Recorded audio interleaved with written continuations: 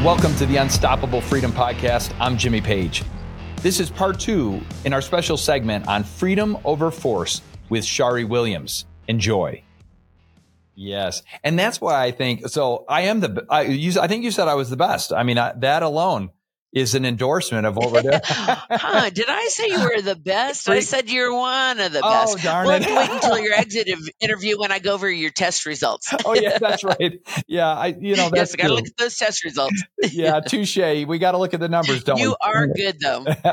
And Jimmy, what I love about you is you're a lifelong learner. The leadership program, the Rockies, attracts lifelong learners. People that aren't just happy with where they are. They're people that want to grow and learn and expand their network and expand their opportunities and practice at this. We know in 9 months, 9 days, really, we can't change everything about you, nor do we try. Well, we don't really actually, go and find people and then turn them into leaders. We look for leaders and then we up their game. And so you're most definitely one of those leaders that has a great skill set. And I love that you're willing to practice all the time. Yeah. And that's where you want to stay, right? I think in all of my leadership life for the last 30 years, I've always tried to operate in my gifting, my strengths, and then to grow that continuum to try and become more knowledgeable, stronger in different areas. And I think for me too, being that the cross is kind of how I identify in the values map, is that I try and look at life, all of life, through that kind of a biblical lens.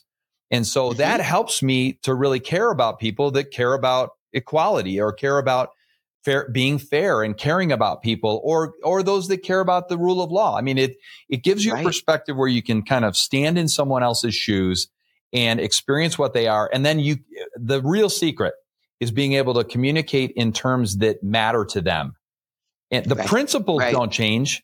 The values don't change, but how you communicate it matters. Just like in a good marriage.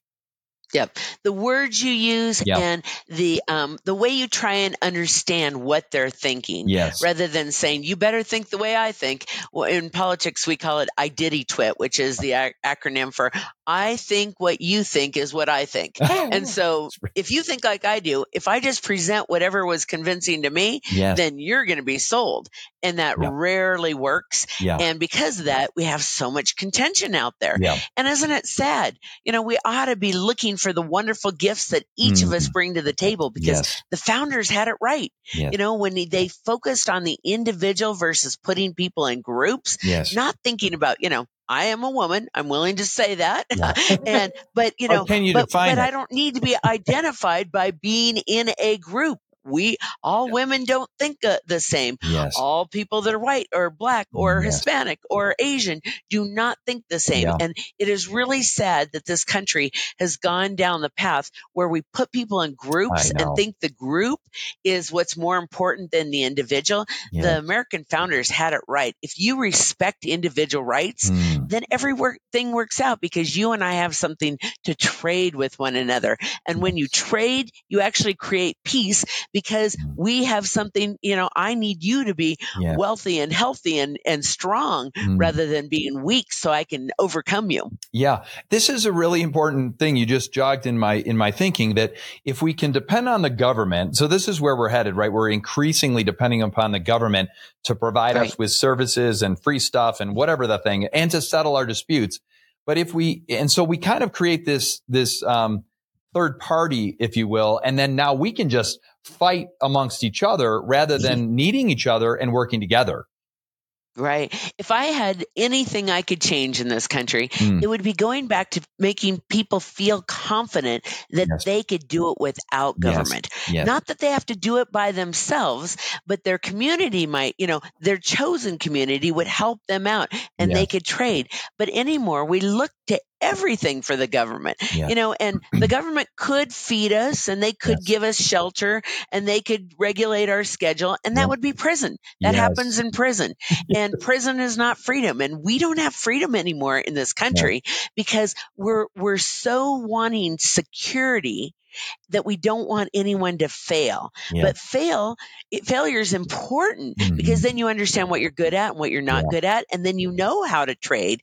And so those are some of the concepts that we explore in the leadership program of the Rockies, because It's easy to just pop off and say, oh, freedom versus force. And I want less government. And, I want, lower taxes and all those things that, to tell the truth, my party has said for a long time, but they're not as compelling anymore because people don't see their own life experiences. And right now they feel like it's a complex world and they need more government versus less. And I'm telling them, no, government has one role. And that is to protect your individual right. And you have an individual right to succeed and fail. And when the government starts saying who gets to succeed and who gets to fail, we're in trouble. And we have to reverse that course, and we have to do it quickly. Yes. My daughter's 20 now. She's my youngest. Look at you. Yeah. Oh, it's amazing. It's amazing. And she goes to Liberty University in Virginia, a tremendous university experience. All 4 of my kids have gone through there. She'll be the last one, hopefully, to graduate. Wow. Of course. Yep. And so we're working on a book called Strong Girls. And it's this whole idea that we can raise a generation of young ladies who have the unstoppable character, confidence, and courage. It speaks to what you just said, that I want her to be capable. I want her to be courageous. I don't want her to depend on someone else or a system for her livelihood or for her survival. Absolutely not. We are made to thrive. To think she's dependent on that. How horrible. That is like an acid on a young woman's soul. Yes. To think that, unless I get education from the government, unless I get childcare from the government, unless I get all these things from someone else, I don't need a sugar daddy that's, the government. Right. I'm a strong, independent woman, and I have gifts that I can explore, and I don't need to be dependent on somebody else. Exactly. And I think that is a liberator, right? That is an absolute liberator. And now, and it's a hopeful way of looking at the world, because if you look at everyone as a victim that needs government help, that's a really sad view. There's a wonderful book out that says The 3 Languages of Politics, and it talks about the left or a more liberal perspective from the progressives is that there's a bunch of victims and there's a bunch of oppressors, and that they have to come in and help those victims because those victims couldn't possibly help themselves. Right. What a disparaging, insulting way of looking at other people. I find that so insulting. And if someone tries to do that to me, it gets my hackles up. And it's sad when we institutionalize that kind of victimhood mentality. And it's pervasive right now. And it's something that we all need to fight back against. But we need to understand it's groupism versus individualism. We've got to look at people as individuals versus groups. Yes, it is insulting. And it makes me mad when it's done to groups, like you said, it's done to groups of people, and it lumps everyone into the same category, and it limits their creativity. It limits their intelligence. I mean, it's all of us should be offended by it, regardless of race, gender. None of that matters. We all should be. And you know what? The most successful people in every single leadership book you'll ever read will say, reject the victim mindset. Every single one. Absolutely. So, that is the key. Yeah. And that's part of what we do in the leadership program in the Rockies is we say, okay, you may not feel empowered in this case. Mm-hmm. You may think other people get the decisions on this. Once you learn our tools, you'll realize, no, you have all the power. Yeah. And the question is, how do you exercise that power? First of all, you have to exercise it over yourself and then your community. And then you can group together to try and express those ideas because we're not saying you have to be an individual just by yourself, but sometimes the people on my side of the political aisle have a tendency to say, hey, what we're going to do is we're such individuals that we're going to just keep tackling our own quarterback. Right. We don't function as a team in the least because we're such rugged individuals. No, everybody has their skills and their aptitudes, and you work together in the team. And I think our team is freedom versus force. Yes. Anymore, so I have over 35 years of public policy. I've helped elect senators and congressmen and governors and all that. And that was very gratifying, but not as gratifying as the idea of helping citizens understand how to look through the lens of liberty at how they can make a difference and how they can feel empowered to make a difference in their community. Much more exciting than politics, because politics is just a snapshot of where we are in time. And I want to change where we are in time right now. I want to get us back on track. Yes. Why is changing the culture? So you say that politics is just a barometer. So upstream of that is our values, it's our communities, it really is our culture, right?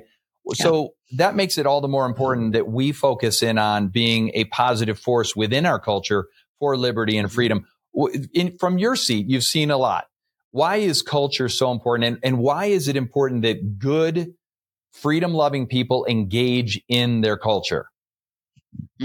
So for me, it's interesting. I'll give you my background. I worked in the United States Senate at one point in time, and I worked with lots of Republican senators, and they were good, and some of them were just glorious. I worked for Senator Bill Armstrong, and he was just as fabulous as they come, integrity. But the system was designed purposely to have them be reactive to the citizens. And so especially with our system now with the 17th Amendment and all that passing, we have way too much reaction to the citizens. But okay, so let's say we're reacting to the citizens, then the citizens have to show integrity and they have to actually say what they demand rather than saying, gimme, gimme, gimme. How do I get more handouts? How do you give me stuff?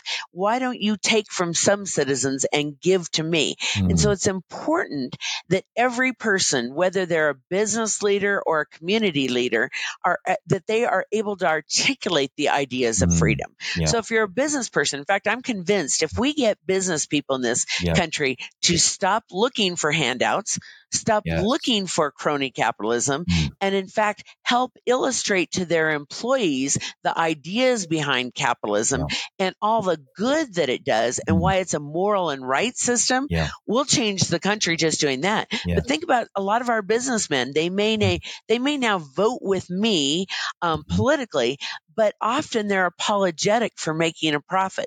They feel somewhat guilty about that. They don't sit there and say, that's a good thing. That's a sign of success. It is a bad thing when you have to be dependent on government handouts.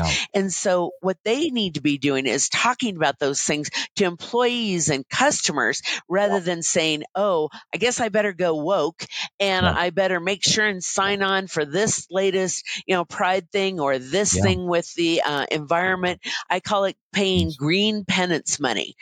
I feel so guilty. I better give away my money, my profit, so nobody accuses me of actually making a profit. They're not willing to stand up and say what a good thing it is and all the people that benefit. And can you imagine if they could articulate that well to all their employees? And make it not about who you elect or who you should vote for or not vote for. Because we've seen in that country, there's a very small percentage. If the race ends up being for the presidential race ends up being Biden and Trump, there's a very minuscule number of people that haven't decided on that one already. The only way you change the culture is you change it not about politics, but about how people think about individual rights, how they think about the ideas of profit, how they think about what is their responsibility to themselves and how do they team with other people in trade.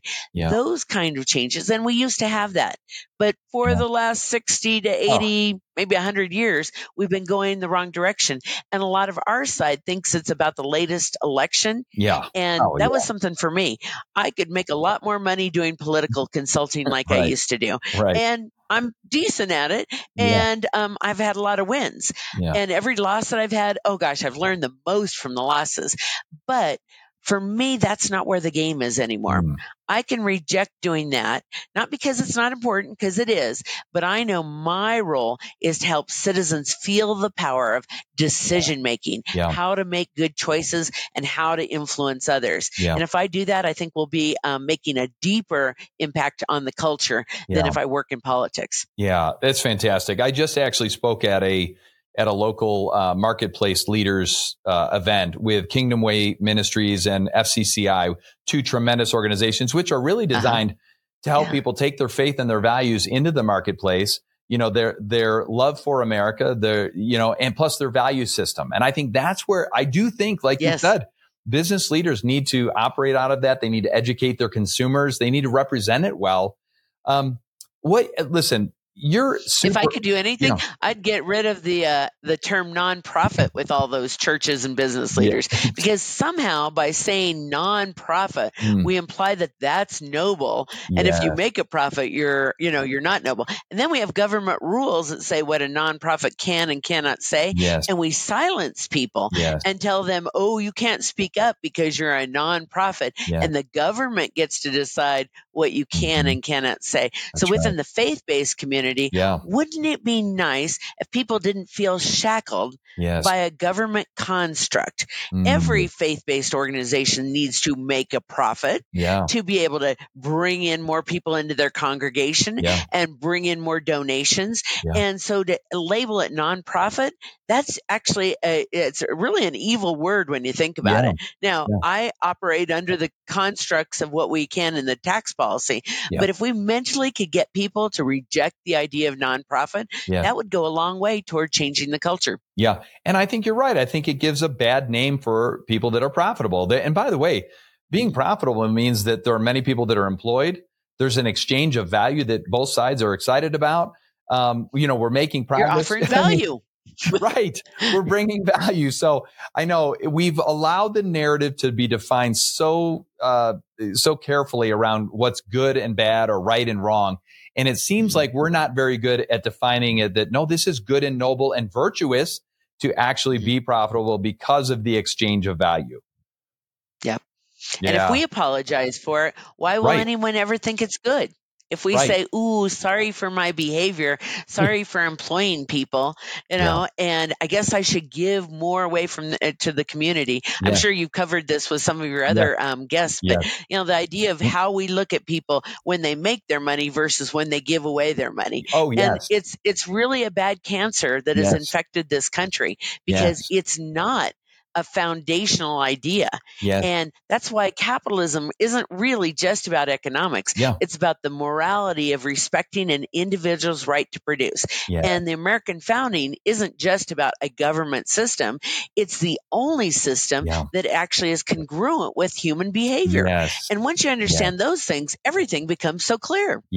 And I just fundamentally don't believe that an outside force like the government should be able to take from one and give to another. I view that as theft. And I know that there are elements of permission. We give them permission to use our resources for certain things. But this idea that you can take from one and give to another is just so troubling to me. And the other thing that we learn, and from a faith perspective too, the more resources that I have available to me, the more generous I am with those resources. Absolutely.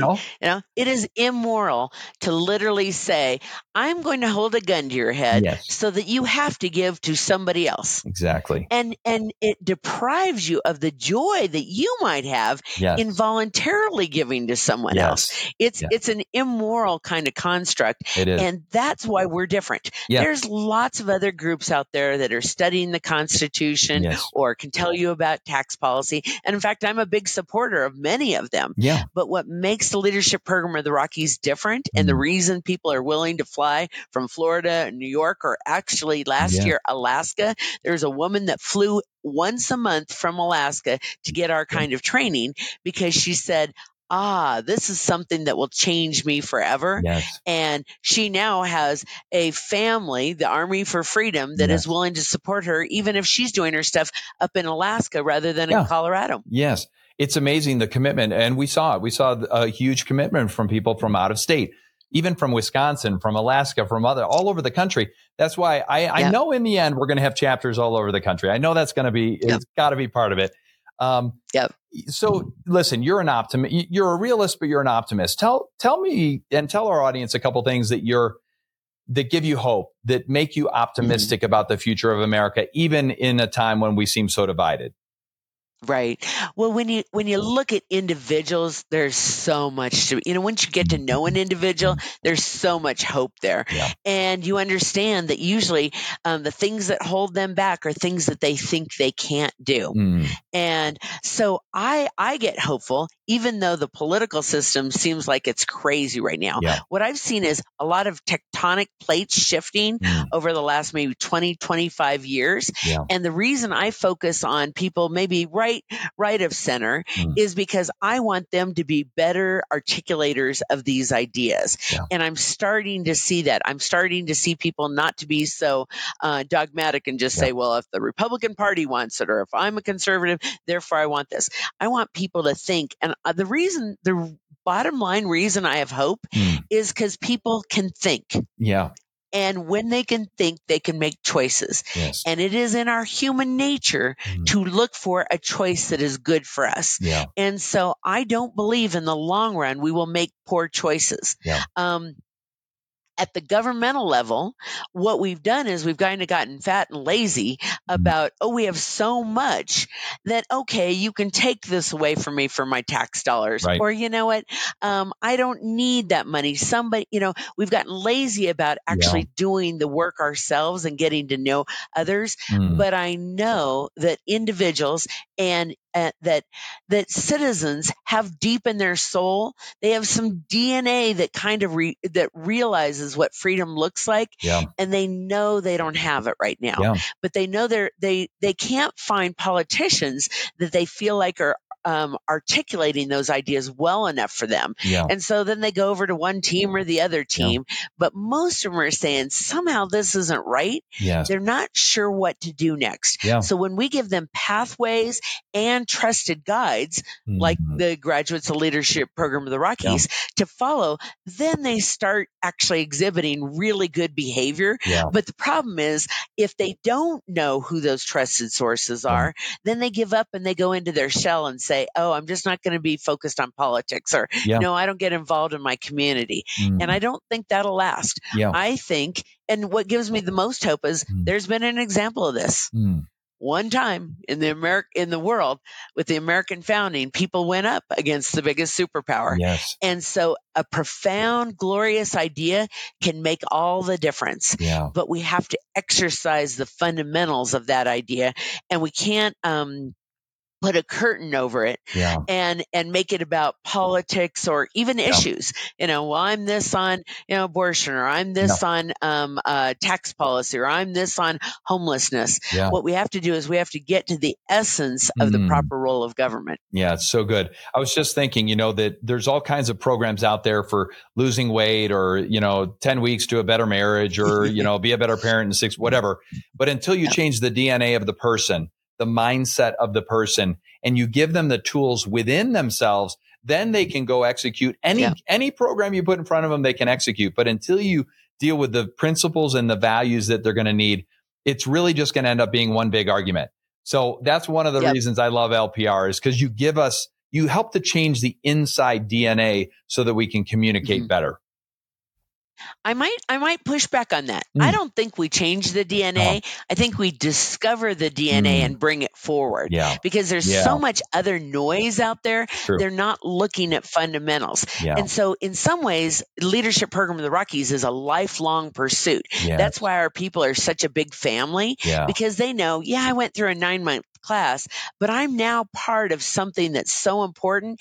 They recognize that DNA in them. And now this will sound controversial, even on the left, I have friends that are on the left that they have that DNA. It's just been buried. And there's so much stuff on top of it that they don't recognize freedom anymore. And they've been sold a bill of goods to make them feel like victims, or that everybody's an oppressor.